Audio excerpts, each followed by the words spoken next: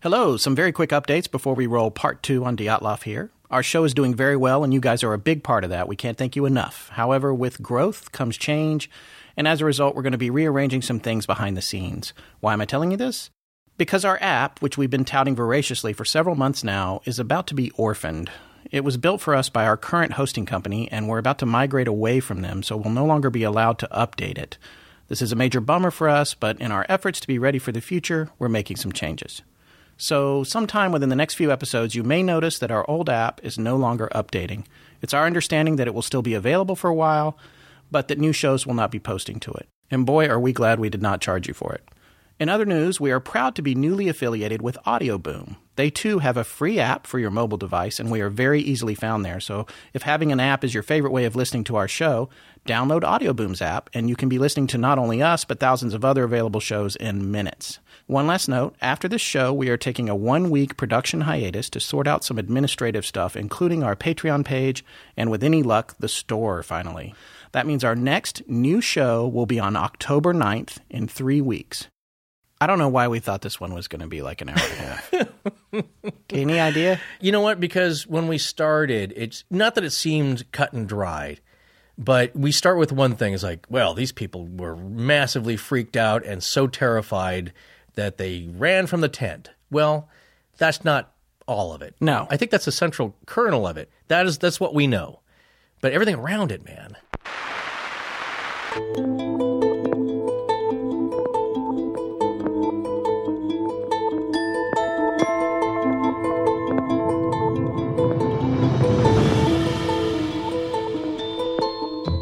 Welcome back to Astonishing Legends with Scott Philbrook and Forrest Burgess. An unknown compelling force should be considered the cause of the hikers' deaths. Lev Ivanov, lead prosecutor, Dyatlov Pass. Join us tonight for part 2 of our 2-part special on the Dyatlov Pass mystery.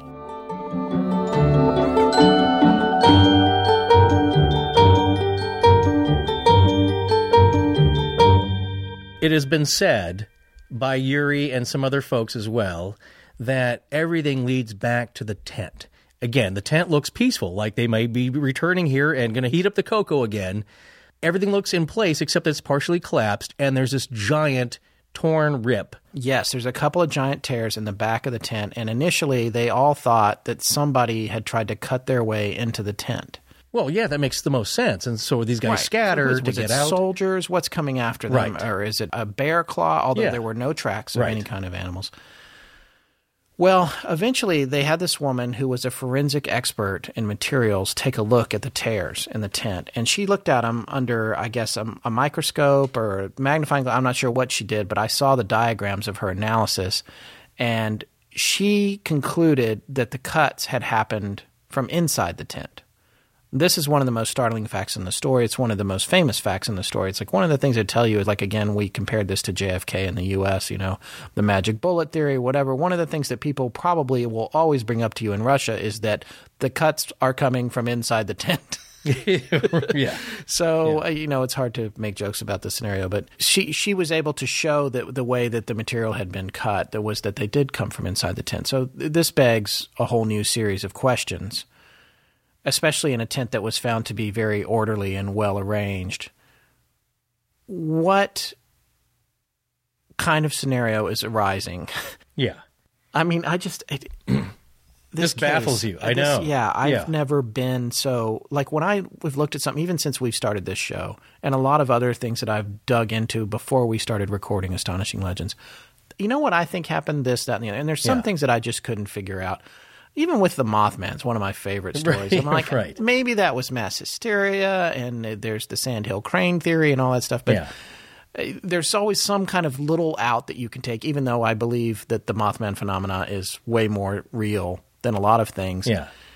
And, you know, I guess we're probably just lost some listeners, right? I'm the fringy guy. Yeah. But this story just gets weirder and weirder and weirder. And I mean, it spirals down a weird hole. And every bit of new information you get confounds the piece before it. Right. And it gets fringy, and you can go in the direction of the mundane, the prosaic. The picture we're trying to paint here is that escaping from the tent in this manner, in a moment of sheer terror, because that's what we're describing would have taken for these people to do that, which is so uncharacteristic for them. People so who ridiculous. stared down a herd of wild horses running at them. Yeah. So what we do know is that there has got to have been something so horrifying at the front of that tent, or something preventing them from going out the front normally, because it wasn't freezing rain. Or at least rain. one of them, you're implying that they all left together. Or what if one of them had gone crazy or lost their mind? Like what you're saying is, they all went out the back. We don't even know that. Maybe just one of them went out the back. Who was the one person that went out the back? Well, or did they go out as a group? Yeah, again, and if they we went don't out know. as a group, why did they all scatter into three separate? Well, exactly. That's what I'm saying is that if somebody had a freak out, slash their way through the tent to get out, not all of them are going to go follow this guy or lady to go bring them back. Procedures were broken here. They left without shoes.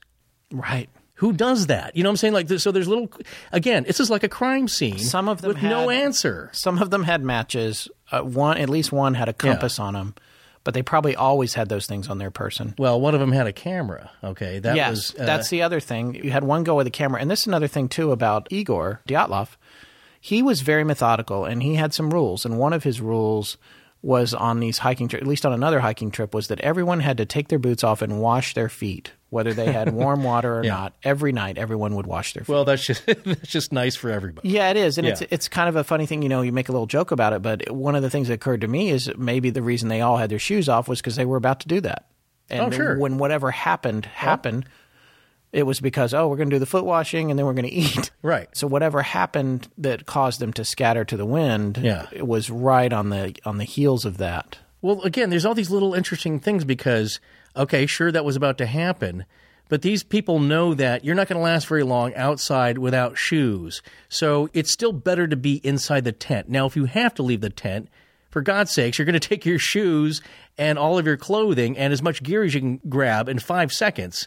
I think this all adds up to a moment of extreme confusion and panic and terror. Yes, abject terror on the magnitude that we can't even really imagine. Right. Maybe one guy is like, screw that, I'm not going out the front. I'm going to save 1 second and go out the side here or the back. But there's something weird about them not going out the front. If they heard an avalanche approaching, there's rumbling, there's signs. They're all very experienced in this. If there's something other than a natural thing, a tornado, these are some of the other theories that have been postulated. Tornadoes, avalanches, UFOs, glowing orbs, Yeti. Another big one. We need to talk a little bit about all of them. Right. So we're going to get to that. But what we're saying is that this is the point here that scatters them all. And then once this apparent danger passes, it looks as though they realize they have to get back to the tent for survival. So there's really 2 phases. One, get away from the tent. Yeah, and then now it's safe. Let's get back. And now it seems like it would be safe for whatever reason. And by the way, that safety is something that they felt like they could judge from almost a mile away. Yes. Which is something that's only occurring to me just now. Yeah. Right this second. Yeah, because if they're saying, hey, we should head back towards the tent, we're about a mile away from it, then that might imply that whatever event it was, they could tell from that far away that it had passed. Yeah. Yeah. And the thing is, like, I have to just let that soak in for me because it had not occurred to me until this very moment. That's one of the fun things about researching a show like this is when you stumble across something that hadn't occurred to you and that you haven't read that occurred to anybody else. Yeah. They're 0.93 miles away, northeast down this slope, away from the tent. It wasn't easy to get back. No. In this panic, you could say, like, well, I could just follow the tracks back or something. But look, I've been out in the woods in conditions like that, not that bad, and not really in that moment of an emergency. Okay, and I hope I never have to be, but you are now disoriented, and you realize very quickly that you're not going to make it very long unless you get back to that tent where food and shelter are, and I believe that's what they tried to do. Now, the people in the ravine, that I'm not really so clear on because it seems like whatever they were trying to get away from, they kept going further and further until either they stumbled into this ravine or sought protection from the natural depression in the ground to hide or something. So I don't know what happened, but it seems like they kept going further into the woods until they hit the ravine, and then they got banged up pretty badly. Well, and Rustic, who was coming up the hill, he was not in the ravine, but he had the head injury, right? Right. And his injuries according to the forensic analysis on that site that was taken down, that got disappeared, but that we have access to the archived version of, which is in our show notes, a link to that. One of the things that almost comically the person said who did the analysis of his damage was that he would have had to fall down and hit his head over and over again on both sides. Right. His head injuries don't explain themselves in terms of clumsiness. It's like, no, there's no way that he was that clumsy. Now, let's start looking a little bit at the theories. Let's because that'll take a while. So let's get through these, because some have more, I think, validity than others, but several of them are actually plausible to me, but maybe not the most plausible. Well, when you start digging in, they become less and less plausible, in my opinion. Yeah. Let's take a look at one of the first and most obvious ones. A lot of people are like, well, how about an avalanche? If they heard the thunder and sound of an avalanche, which is something they certainly would be familiar with, they would have procedures for how to deal with it. It's entirely possible that they would flee the tent quickly. Well, this is the thing. In the general area of Sverdlovsk Oblast, okay, so these things happen. However, they're not on a very steep area. Exactly. Yes, it's on the side of the slope, but the slope is very kind of gradual. That's why they decided to camp on it. Exactly. It's not a dangerous slope. It's not the kind of slope that would be prone to an avalanche. In fact, there's a mathematical analysis for that it does not qualify for in terms of the degrees of the incline and everything. So Donnie Eicher, who went there for his book Dead Mountain, was actually like, standing here, you can tell this is not an avalanche type scenario. Kind of right off the bat, in my opinion, you can rule out the possibility of on top of that, the tent was still there. Yeah, it wasn't. It had a little snow on the roof. Right. But there's not a huge debris field. You want to go see an avalanche, watch the new movie coming out, Everest, where they're dealing with things like that. Basically, you have a lot of debris, branches, some rocks, dirt. It all gets mixed up, but it looks very chaotic afterwards. This was not the scene that they came upon 10, 15 days later on the 26th. Exactly. That's the avalanche theory. We've dismissed it fairly quickly. If you want to believe in it, there's all kinds of things you can read about it, but in our opinion, there's not a whole lot to it. Right. What should we talk about next? Oh, well, go to the next natural phenomenon? I don't know, tornadoes, but there's some theories about tornadoes, and without saying too much about Eicher's book, which he comes to a conclusion at the end of the book, relating to something called infrasound. Yeah. And we're not going to get into it a whole lot here, but suffice it to say that infrasound is like infrared light. It's sound that you can't hear, but that has an effect on you, which infrared light doesn't have an effect on you, but infrasound can have an effect on you. And he came to a conclusion along with some people at the NOAA that this might have occurred and caused them to all to freak out and run out of the tent. Well, look, this is one of the bigger things, and we certainly want to respect his conclusion, because there's also, we'll have a talk at Google with him in it. Yes. And you can see that. And, he doesn't want to give it away, and I totally understand that. Yeah, and we're not, that's the reason we're not getting super specific about it or how he came to the conclusion, because it is a very well thought out conclusion with diagrams and all that stuff.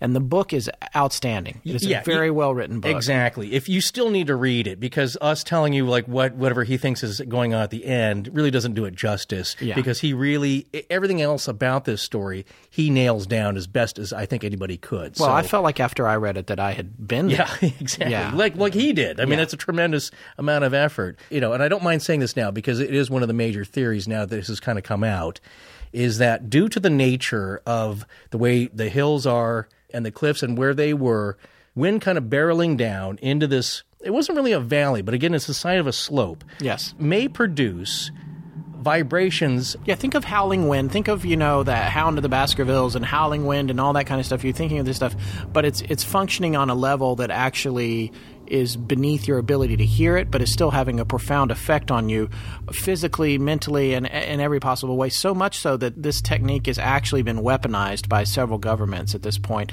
There are now these sonic cannons that I believe cruise ships use to ward off pirates, like in the Malacca Straits and in Somalia.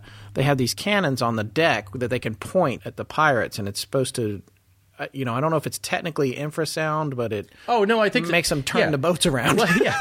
No, what happens, and essentially what's going on here, if you want to get technical, is it's creating, in fluid dynamics, it's called a Kármán vortex street. And so what's happening is that it's wind, the natural phenomenon of wind, and this happens on sand dunes, is that you can perceive a kind of humming, or sometimes what they call singing telephone lines, and it's producing a harmonic vibration that's under 20 hertz, which is the bottom of human hearing. So, whales and elephants communicate with these low grumbles. They're huge beasts, and you'll hear this like, kind of thing, and you can't hear all of it. You can hear some of it at certain frequencies, but anything below 20 hertz, the human ear stops hearing it.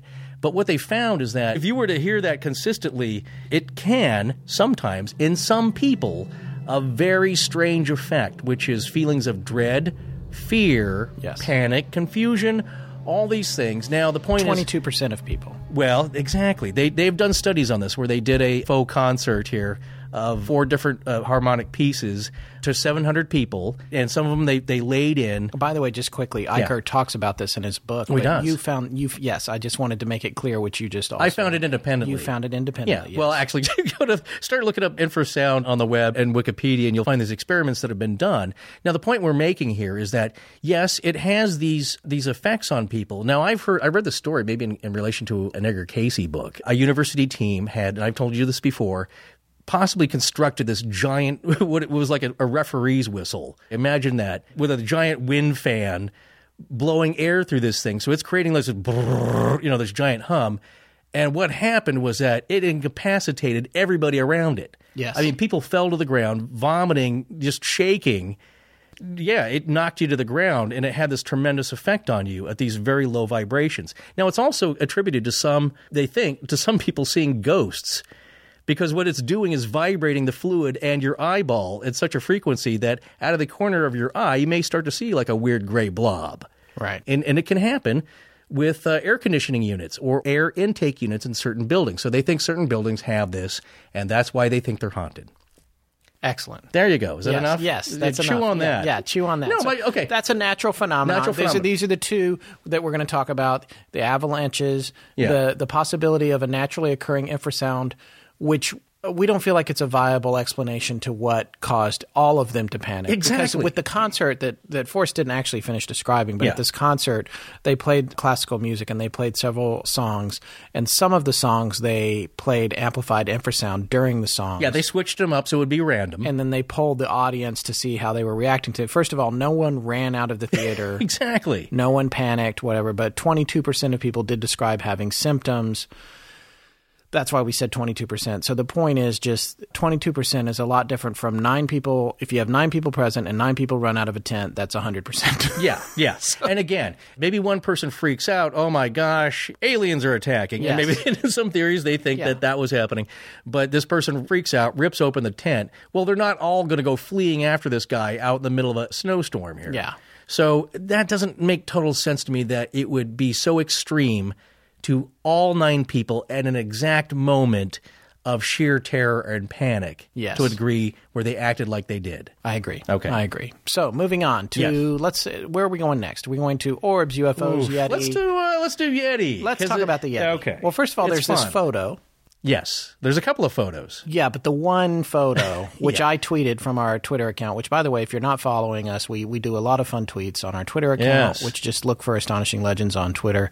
It is actually missing a few vowels, but if you search it if you search it the right way, it still comes up. Right. We're also on Instagram. We're also on Facebook with our own page for Astonishing Legends, and we tend to have fun posting stuff relating to our pending stories. One of the things that we posted was this picture from one of the cameras on the expedition of this thing in the woods. It's very soft focused, and you can see, as all Bigfoot Yeti pictures are. And Forrest made a super good point today, which I never thought about. This is so great. It's either too soft or way too sharp. In both cases, you think it's fake. Well, no, exactly. And we talked about this before, and I think it was late at night. Maybe I blew your mind, man. But there's 2 things about this. One is that, yes, if it's too sharp and crisp, people, oh, come on. This is that's high def. No, this can't be possibly real. This is stage. It's set up. Yeah. If it's too blurry, it's like, oh, look how blurry this is. This is terrible. I can't see it. Yeah. So the other point I was making, again, what I was alluding to when we had this discussion is that you're not debating the fakiness or the photoshoppiness of the photo. You're really debating the existence of Bigfoot or UFOs. Yes. That's what you're talking about. Who we all know is an interdimensional being. Well, of course. Well, you know what? And they're tied in with other phenomena that people see as well. My point being is that tree knockers. If you see a Bigfoot photo and you say, well, that looks super fake, but you don't believe in Bigfoot at all, it's like, well, what does that matter? The photo absolutely has to be fake because Bigfoot does not exist. Right. So that's kind of one point I was leading to. Yes. But the one that they see in this is not, it's not the baggy, furry pants, really. It's really kind of odd. It does have a very strange posture to it. And it's Almost in the Patterson distance. film-like. Yeah, and the Patterson film was after this, wasn't it? Ooh, good. Ooh, well, I think so. Yeah. I'll That's take the a big 70s. pause. Right. Definitely, right? I think Yeah, that was it's a after color- this. It's got to be yeah. after this. Yeah. Yeah. So this predates the Patterson film. Right. In fact, you could almost say that this figure Oh, This figure inspired? inspires If they the found Patterson out film. about it, maybe? Yeah. I don't know. Anyway. Yeah. there's something else really important to note here, which goes back to these kids and their nature. In these photos, when you look at them, all of them, and again, we have links to the pictures, and we're publishing some. And the Yeti one we already posted on our Twitter feed, so you can find it there or whatever. Yeah, we found a good quality copy of it too. Yes, yeah, we did. We have a high-resolution copy of it, which we'll be sharing. But in these, what you find out from this group of kids, and I say group of kids, there was the one 37-year-old, which, by the way, you're going to have to talk about him in a little bit. Yes. The World War II vet. Yeah. With the tattoos and the gold teeth. And the camera around his neck. In the camera, yes. Which he was found dead with. But yes. Yeah. Why, he fled the tent with a camera. No shoes. No shoes. But a camera. Right. Anyway, coming back to the Yeti and this Yeti picture and this weird, strange thing that you see. These guys loved to have fun with the camera. They loved to goof around. There's actually several shots of one of them. I'm not sure which one it is, but he's laying in the snow in a state of faux distress, yes. pretending to be frozen. Please in the rescue snow. me, kind of a thing. Yeah, not exactly dead. It's a little bit morbid when you think about the connection. Yeah, absolutely. But he is like, I've fallen, I need help. You know? Yes, and so when we found the collections of pictures from the expedition, the ones that, and we're not exactly sure why they're grouped the way they are, but we think they're grouped the way they are because they came from certain cameras. And the reason we're not sure is because the entire website is in Russian. Yeah. And we're translating with Google, and it's not. That's pretty good. Yeah, We'll have some links. You'll be able to follow it. You really will be able to follow the story. But it's not abundantly clear No. if those pictures are related. But on that site, the Yeti picture is right next to the ones where the guy's pretending to be buried in the snow. And on top of that, there's another picture where one of them is like bent over really weird in the snow, where it's like, wait, is he pretending to be a Yeti? And then they were like, no, this one's too clear. So then they move him out way in the distance, maybe put on some extra jackets. Right. It does seem like, and this is something Tess actually suggested too, and I'm with her on this, they could have been just goofing around doing this Yeti they story. I think what she said was that they were kind of making up this fake newspaper to give out to their friends called the Ortorton Times. That's right. Or something. That was something And in the they did for science fun, section, writing. it's like, they're doing a goof of like, Yeti do exist and scientists are confounded and must study this thing further. Something like that. That's right. And it's not. So maybe it's they're not doing out some of the realm. pictures to go Right. in the science section of their fake newspaper. Maybe, but it was the last photo on the roll, which put some creepiness to it. Again, all these little things are Maybe lining that was up. just happenstance. Let's take this silly picture and then we got to get hiking. Possibly. I could see them being silly, but when you're at this leg of the trip here, I don't see Igor putting up with a lot of silliness. Maybe some lightheartedness, but he's not going to. He would let them take breaks and goof off. Yeah, I mean, yeah. He's goofing off himself. Well, that's the thing. It may not be anybody goofing off. He's just somebody wearing very dark clothing, all uniform, and it looks like he's probably got a ski or some kind of cloth It's wrapped a in freaky face. picture. It's a freaky picture because that's for you sure. don't see. And the other ones, what Scott was talking about leading up to it, he's in the snow, he's doing a weird pose, but you can see his face. Yeah. He's just wearing kind of darkish clothing, but that may be a little bit due to the exposure. Now, the last one he's talking about, it's out of focus because the depth of field is way off. The focus is on the trees that are in the foreground, and so everything in the background is out of focus. These are very adept photographers. I can totally see them being like, "Wait, I'm going to rack you out because right.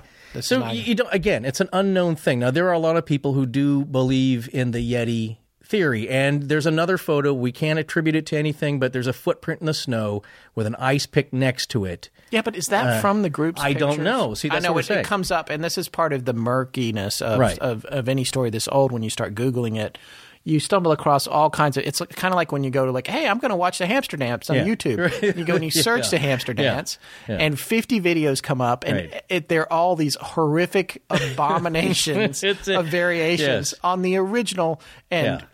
Quite frankly, perfect original of hamster dance. Yes, of course. So, and that's what happens, especially when we start getting these conspiracy stuff, and there's all kinds of people that are like. Speaking of that, though, I do believe that some things have been omitted. And well, there's no question the government was they're redacting things. Again, your favorite word. I want you to get a personalized plate that says redacted. Well, it would have to be black. Part of it would be blacked out. Yeah, so right. Maybe the state, and I get arrested. But no, the point is that the people at the time believed this. The people to this day believe this. And yes, they've released a lot of documents so far, but not everything. And so that just fuels more and more theories. And what it also does... Just quickly, I'm sorry. I know I'm interrupting you, and some of our listeners complain about it, but Forrest and I are okay with interrupting each other, just so you know. I can't get a word in edgewise anyway. There's a camera missing and a diary missing. Yes. Just for the record. Exactly. There is a camera missing and a diary missing. Right. I believe that's official, that they don't know what happened to it. But I believe when you see a page... Now, the other thing I think Tess found, and I think maybe found some corroboration with this, is that in one of the girls' diaries, it said, "So now we know that snowmen are real." That's right. With nothing else around it, not like, oh, and by the way, this is the funny... She actually said Yeti, didn't she? Yes. Or Menk. Menk. M-E-N-K? Yes, Menk, well, which anyway, is... something it's their name for Yeti. Now we know that Menk are real. Yeah, something of that nature, and not saying, oh, by the way, I meant to put this in the goofball science section of our fake paper. So again, it's just another mystery. I'm not saying it's like, oh, well, she called it out, so it's got to be real. Right. So I'm just saying it's just another thing that's like unsolved. So let's draw this whole picture. Okay. They're camping. They stop for a break. They see something crazy in the woods. It's trailing them. It's actually tracking them. Right. It's a Yeti. They take that weird picture of it, but for whatever reason, it vanishes. They can't go after it, which is the case in every Bigfoot or Yeti sighting. Yeah. Once you see it and it sees you, if it wants to be gone, it's gone, if you believe in this sort of thing. Yeah. So now they go on to their campsite. They're camping, and she's making a journal entry somewhere. She's saying, now we know that the Yeti is real because she saw the Yeti. To be fair, she's a pretty descriptive writer. She also enjoys taking creative license in writing. So you would think if she actually saw something that she would have been more descriptive. We were here, X, Y, and Z. Just in the woods, we saw this thing, blah, blah, blah, blah, blah. But let's just say it was just that one line. And then let's say they went and made camp, and then this thing came out of the woods and attacked the hell out of them. And, and they were already afraid because they all were aware that it had been seen a little bit earlier. Right. And when they thought it was upon them and they heard something outside the tent, they scattered in every possible direction. Yeah. And the ones that, the two that fell into the ravine and their rib cages were damaged, there were no outward contusions or sign of damage. Right. But or you look at Rustic, whose head was damaged, maybe it just attacked him. Yeah. And the rest of them fled like crazy while it was beating him in the head. Yeah. And this is, if this thing is real, it's a wild animal. It doesn't have a logic to, I've got to get them all. It's not doing a surgical strike. It's just, I'm going to beat this one person. Get out of my area. Yeah, get out of my area. Yeah. The other ones run away, and he's trying to survive it, and then it goes away because it's like, I've made my point, and this is a possible scenario if you believe in Bigfoot. Right, if you believe that is possible at all. Now, this is the thing. Major external injuries were found on Dubonina. And some of the other people who had blood on their faces. Right. There's some weird thing, blood on their hands. Luda, yeah. And so my point is, like, I'm not a huge Bigfoot aficionado, but from what I've read... Surprising, isn't that, coming from us? For me, you probably know as much more about it than I do. You certainly see more shows on it. I've watched it. And I'm going to ask you this question. The, Les Stroud? Yeah, the Les Stroud series he did on Bigfoot was pretty awesome. I got to be honest, if you are not one of those people that's already turned this off because we've mentioned the word Bigfoot. Yeti, click. Yeah. No, you're clicking your iPod. That series iPhone. that Les Stroud did, Survivor Man, did a series where he was trying to figure out about Bigfoot. And he's actually pretty skeptical. He's well-educated. He takes a very open-minded approach to it. It's a very interesting set of TV shows, if you can find it on Amazon or something. No, but I was going to ask you, since you have seen a lot of those, that does not seem to me to be the MO of Bigfoot. Now, I can't account for all Bigfoot as I can't account for the horrible actions of all people. If you believe in Bigfoot, there are no cases of Bigfoot attacking anyone. Attacking and smashing the crap and clobbering people. Yeah, they look at you, they stand their ground. Yeah, they throw rocks. They throw rocks from the darkness. They'll eat your candy bars. And then they leave. Yeah. Or they run away or whatever. But this is the thing. Okay, so this thing's possibly... So now we're saying... This is great. I love this. Now we're saying, well, big feet, that's fine. Pretty right? nice. They don't do this kind of stuff. No, so that's not if you believe in Bigfoot, first of all, how many fences do you have to jump to get around this thing? Right. Well, no, but I'm saying they have a horrible howl, don't they? Like a big thundering, and I've heard that. Frightening. They're huge. Okay, so say one of them's at if the they're front. Real. If they're real, if that's what people are hearing and sometimes recording, imagine this thing coming up to the tent and, giving the Wookiee yell. I would cut my way out of You a would- tent. that's If what I'm asking I you. mean, I've heard these sounds on recordings, and I believe they're real. But and I imagine would that cut my way out of a thundering, tent. and this thing's going like, what? I'm not going to beat the crap out of you, but I'm going to scare the crap out of you. Well- and goes up to the tent at the front and like, we got to get out of here. It's also believed to be more of a sentient type of being, and Right. this is something that people are going to think. Because, like with a bear, it's like, oh, be still, don't go outside the tent. Right. It makes sense. Exactly. I'm going to pretend I'm dead, whatever. With this thing that's coming that you might think like a person, Yeah. you're going to flee. Yeah.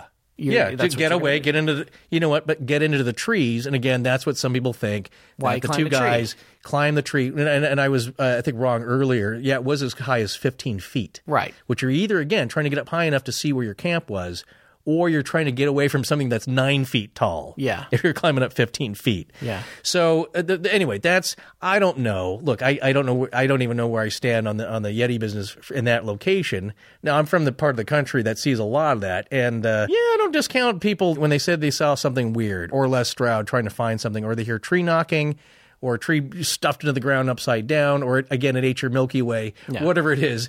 I can't discount it because I believe that maybe it's possible, but I'm not sure about in this scenario. Anyway, that's where I guess I kind of stand. All right, so we're done with that. Okay. Next. What do you believe in Bigfoot? Sort of. Maybe. I don't know. You'd hope to see one, but only I on don't video. believe, I'm not a debunker. I don't believe it's an outright hoax. Yeah. I think it's possible that people have seen stuff. I think an overwhelming number of cases might just be bears. And I think. weird, Well, no, I think people you are. know. Yes, exactly. I kind of fall in the same camp as I you do. still wonder about those one or two things, and I've seen a few videos and films that have been like, including that one that you really like. That I do we love differ it. on. I do love it. It's, Up in the mountain. Where is that one? It's I'm just going to say it now. Okay. We'll put a link to it. You guys Yeah, can decide. if we can find it's it. Forrest's favorite Bigfoot video. because you know what? It's actually, when you look at the setup, it's very similar to this. Yes. This group of guys who are mountain helicopter snowboarders, and maybe a couple of skiers, but they can take a helicopter up to this caldera. I'm trying to work that word in Yes. every You episode love if I can. calderas. Yeah, it basically is a bowl of snow at the top of this mountain ridge. And there's this figure, and again, I'm not saying I know what it is. It's just very odd that this seemingly giant creature, Yes. human, wearing all black, and that's the other weird thing, all black ski suit, is walking across We don't this know kind of that this it's a ski valley. suit. No, you don't know what it is. No, but it's you just said that it's ski. It's no, not but it's wearing not, a ski it's- suit. I want to make it clear. It's not a Bigfoot in a ski suit. No, all I'm Tell saying it is right. that it's all black. What is? It's not your fancy, Also, the fluorescent thing I want to colors. make clear is that it's really far away from the camera. It's really far away. But if you hear the guys, and of course, they're a bunch of young snowboarder types, and you're like, what is that? And where is he going? Because there's nowhere to go. Yeah, the thing is, where this creature is unattainable. Human, hunter, whoever you can't it is. get to it. Yeah. You can't get to it, and you wouldn't go there even to hunt because Right. there's nothing to hunt. The other thing is, like, they're thinking, like, It's the where did ultimate loner. Yeah, whatever it is.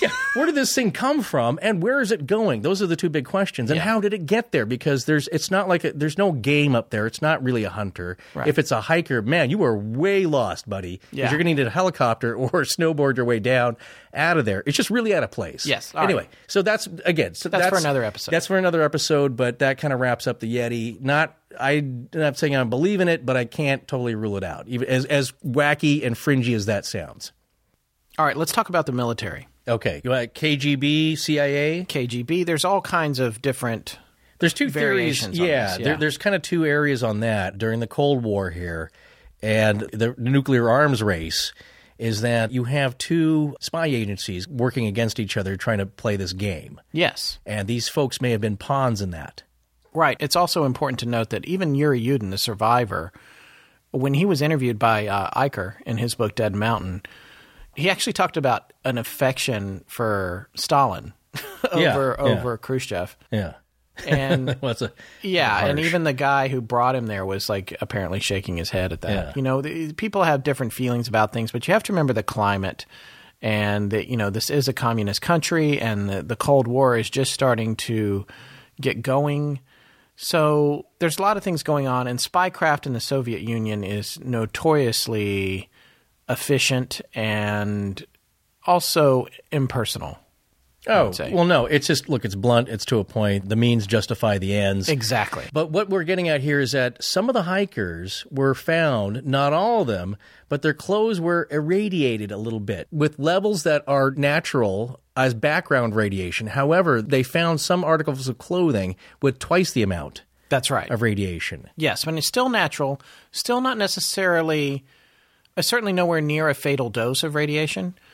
And according to Eicher and people that he consulted when he worked on his book, it would be nowhere near fatal, and it wouldn't be even really be a cause for concern. But it was slightly unusual that the levels on their clothing were twice the level on their skin. So it wouldn't be enough to kill you, but it would be, you wouldn't want to be around it in a career, at a job for a long time. Exactly. And so what does that mean? Were you in the presence of a dirty bomb or a nuclear detonation or some sort of craft that emitted radiation? Well, this is one theory I read on one of the great sites we'll have up, is that, they would play this game where the CIA, since they could not get in there, even with Russian-speaking agents helping out the Americans, is that they would employ Russian citizens who are willing to help out capitalists and get them to go find a piece of clothing that's irradiated. That way we can tell that this area may be developing nuclear weapons.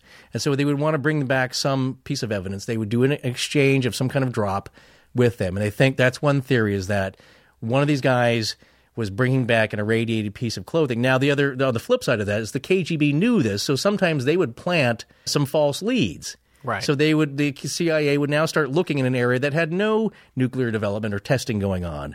Right. And so there's this little cat and mouse game going on. They think, okay, that's one theory. By the way, a quick aside, there are many people that believe that cattle mutilations are black ops teams attempting to harvest eye and tongue tissue from cows to determine if there is residual nuclear fallout from all the testing that went on in the 50s and 60s in the Southwest. And that's why the mutilations are taking place in certain parts of the country, including places that we have direct access to and maybe working on a story about in southern Colorado. Wave of mutilation. But anyway, so one character. Another Pixies Yes, song? it is. I'm sorry. Again, that's another thing I'm trying to work in.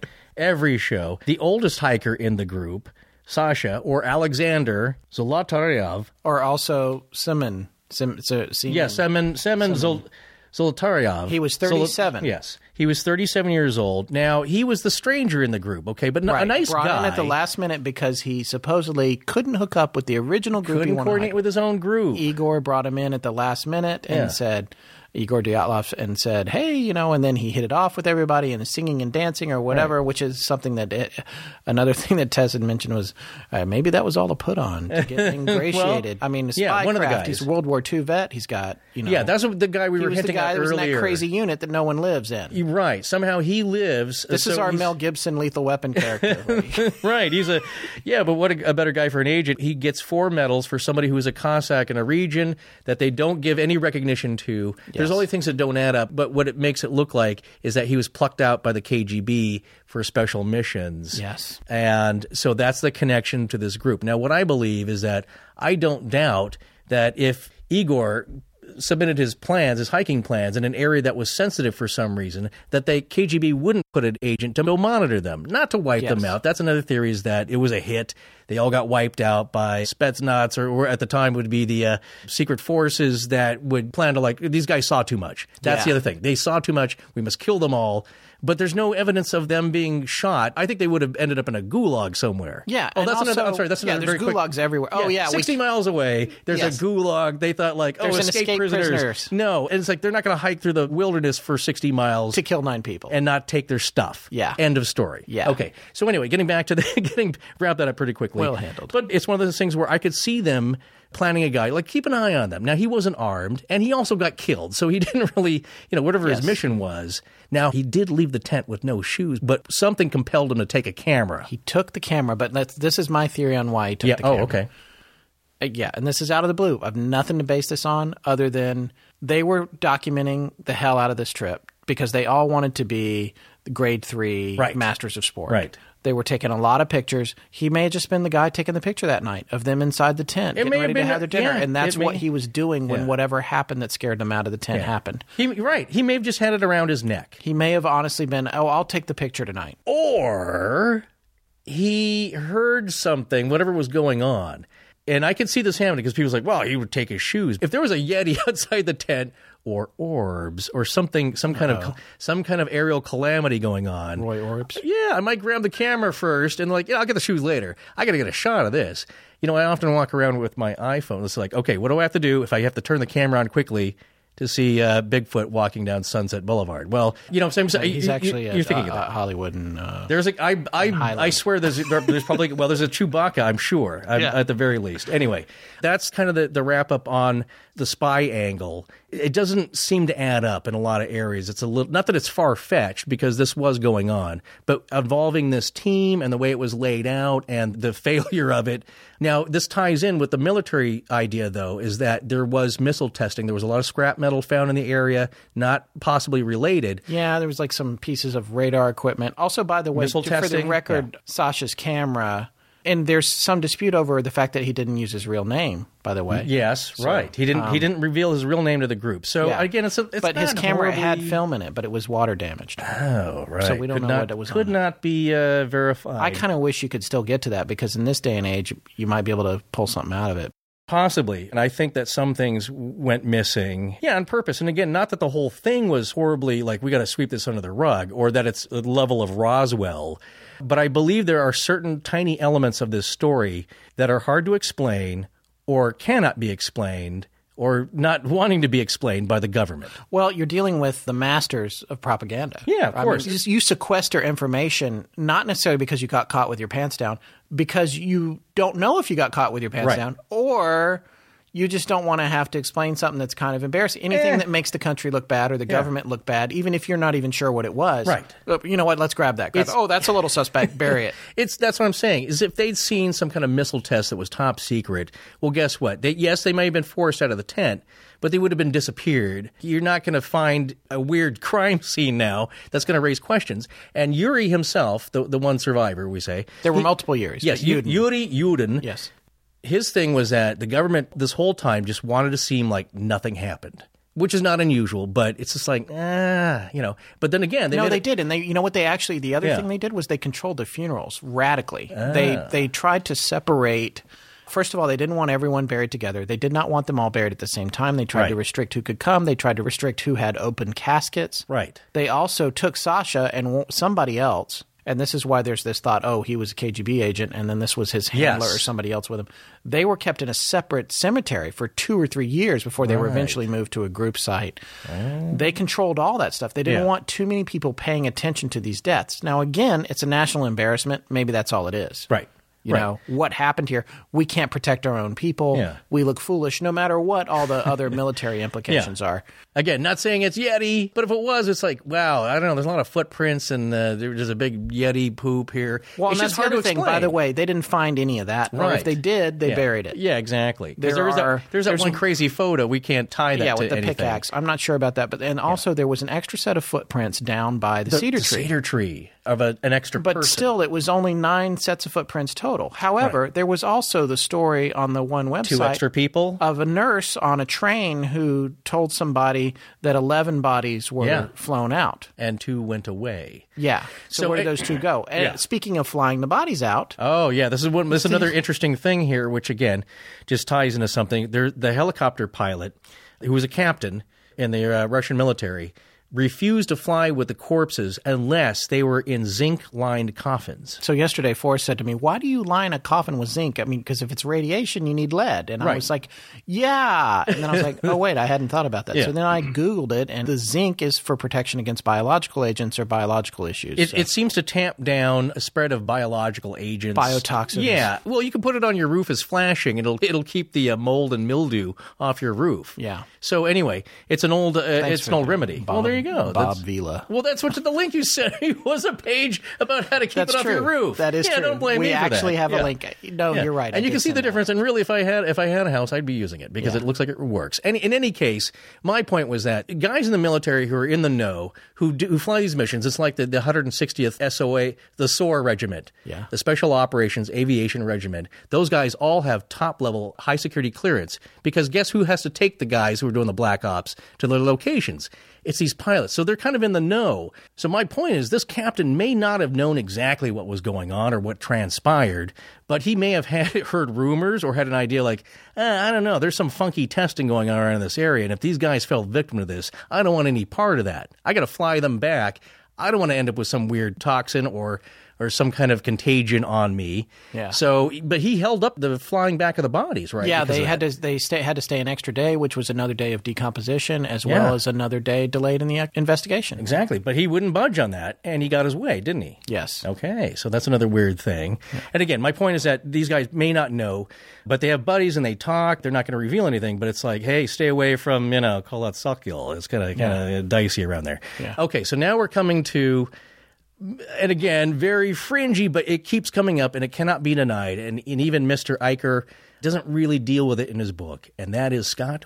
Orbs. Yes. Orbs. I don't even like the word orb. Like orb for me is a red flag. Well, no, because that's on the spiritual in the territory that we deal with. The ghost. That's the ghost. Well, first of all, thing. if I see one more photograph with a lens flare in it, that says it's an orb, or infrared security camera showing me an orb when it's like it's an insect a foot away from the lens. Right. Okay. Right.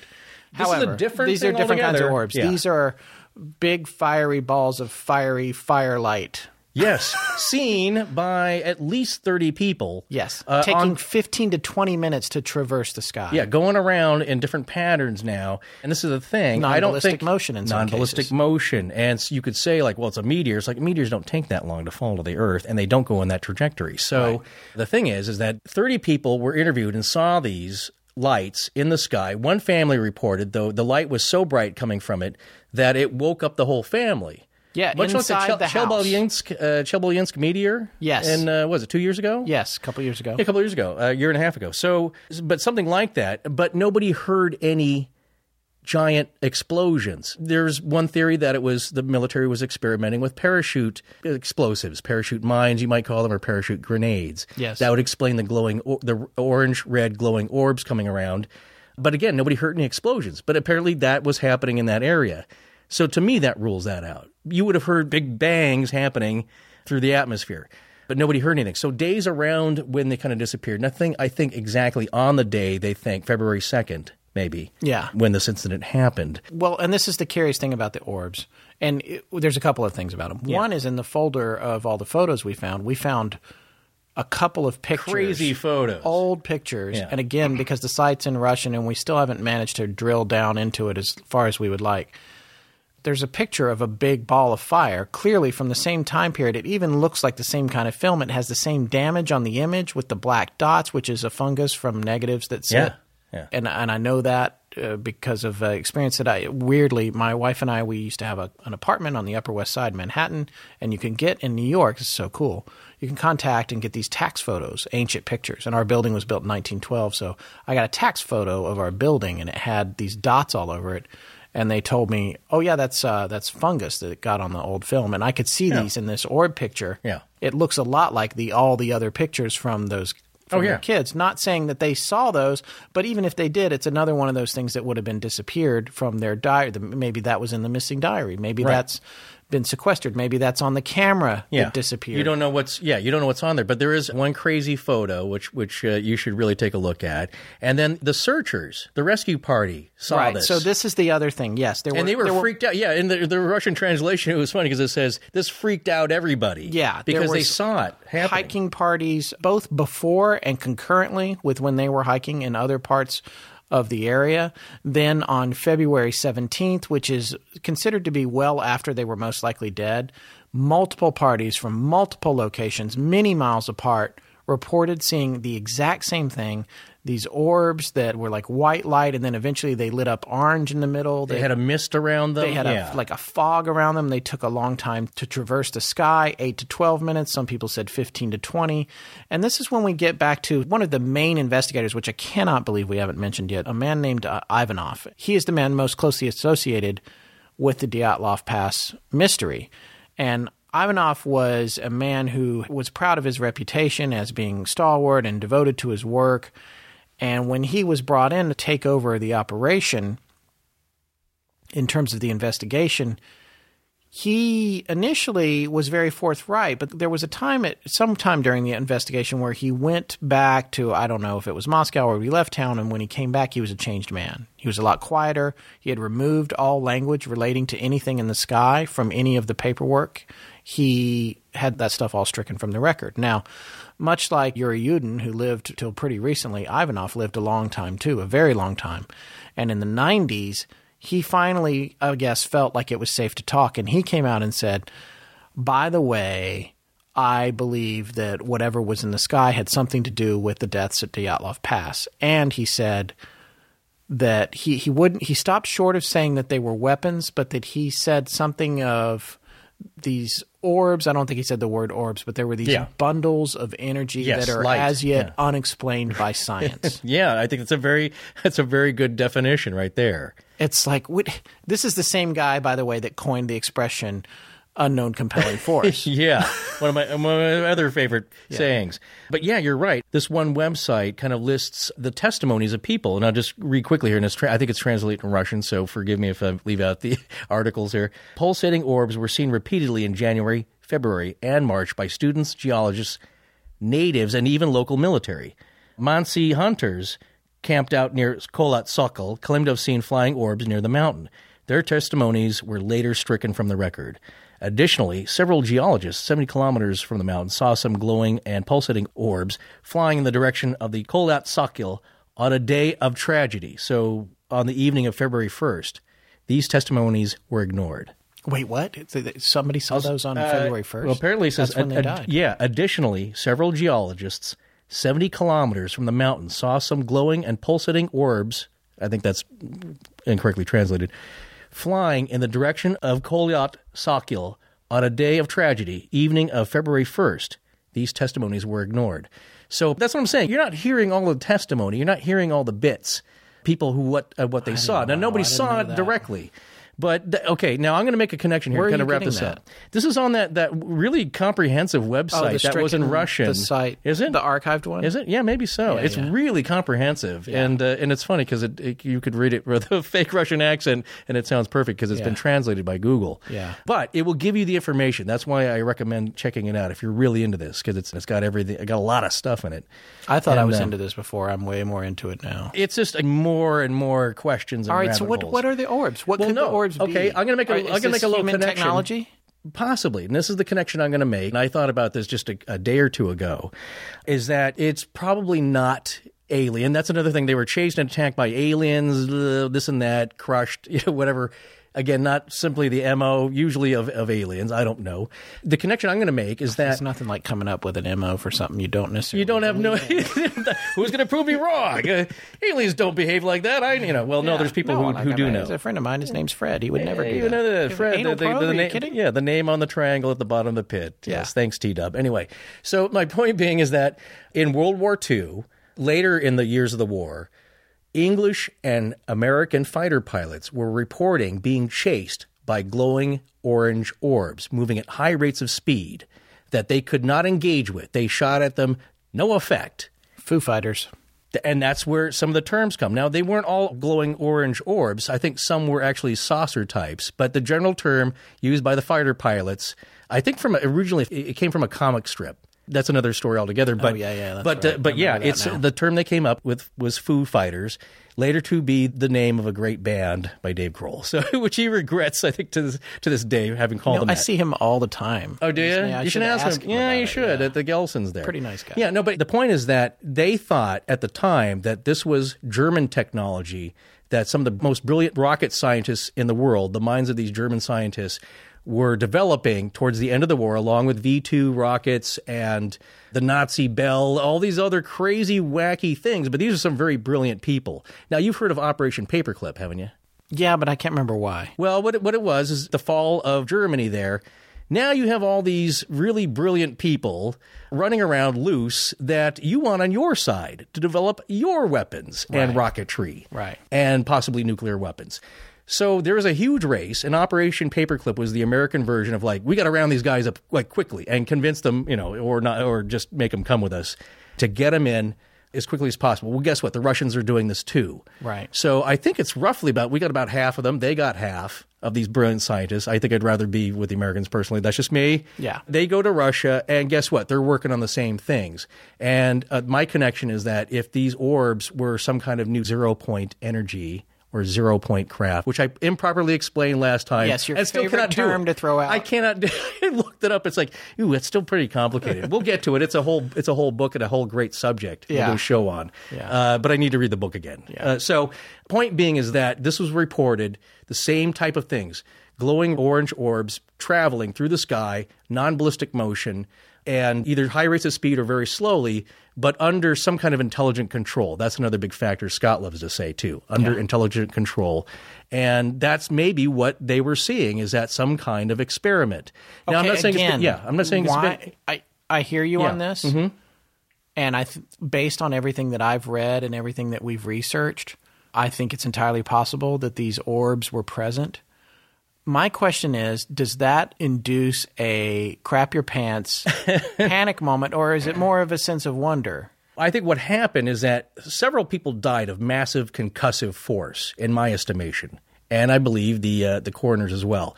Crushing kind of injuries you would find in a car wreck, remember? Yeah. Okay, with no external contusions. Yeah. Except for the one gal who got smashed up in the ravine. Yeah. So what happens, though, is that you have these weird injuries to some of them, and the relatives reported seeing an orange, weird brown tan. They described them as people of possibly of African descent. These are Russians. And they have this weird orange glow and gray hair. Now, some people have said that's just from decomp. The hair had turned white. I forgot. The hair about turned that. white. They said, well, that's decomposition naturally over months in the snow. But then it also happens when you see something shocking. People in car crashes, getting back to that, sometimes their hair turns white. There's just weird phenomenon that's happening. And I'm not saying that it's a crap your pants, get out of the tent moment. But maybe there was an explosion, some kind of mishap. I don't know. All I'm saying is that I don't think orbs, and not to be not paranormal in any way, but some kind of scientific experiment went awry or something bad happened and resulted in this mishap. Because the mishap is, again, not happening to all of them all at once, but something freaked them out. They got out of the tent to flee, and what really killed most of them was hypothermia. Yes. Except for 3 of them, or 4, which had crushing internal injuries and organ damage, and nobody, of course, knows where the organs are. Yeah, well, they were flown back on the helicopter, and poor Yuri Yudin had to ride on that helicopter with him. Yeah, exactly. Which is the most horrific thing I can possibly imagine. He's flying back with his friend's internal organs. Yeah, it's awful. But that would explain some of the cover-up. Is just like nothing horrible, nothing UFO or alien, but technology being experimented on, people in the wrong place at the wrong time. Something injures some of them, and the government is not like, well, we got to disappear all these guys. We'll just let it go, but we're not going to tell you everything about it because we don't really want to have to explain everything. Anyway, so I don't know. But that's, again, there's just more questions. There are more questions, and it's time for us to come to our conclusions on this one. This is a section for this particular one that I've been dreading. Not dreading, but just I just have none. I don't have a conclusion. And one of the things that we like to do on this show is we like to say, hey, you know what? We've looked at all this, and this is what we think. That's how we felt about Amelia Earhart. I felt pretty comfortable about where we got on that series that we did on her. Oak Island, nothing definitive, but we came out of it feeling like, we believe that something serious is going on there. There's you know what? That's the thing, because you this weird balance of like not enough evidence. Yeah. But possibilities. Yeah. And here it's like possibilities with lots of evidence and fewer answers almost. So it's weird. I don't know. I feel so bad for these kids. They were so much in the prime of their lives. It's a horrible way to die. So much to offer the world, and they were all just gone. And I really can't understand what happened to them. What would make these people want to leave this tent like that? See, that's the thing. I think you hit on one thing. Look, mountaineering accidents happen all the time, and they're tragic and they're horrible, and it's not a greatest way to die. Again, the movie coming up will kind of explain that, but this happens quite a bit when you're out in the woods. It's a dangerous prospect. It's beautiful. It's soul reviving, but it can be very dangerous, and people can die.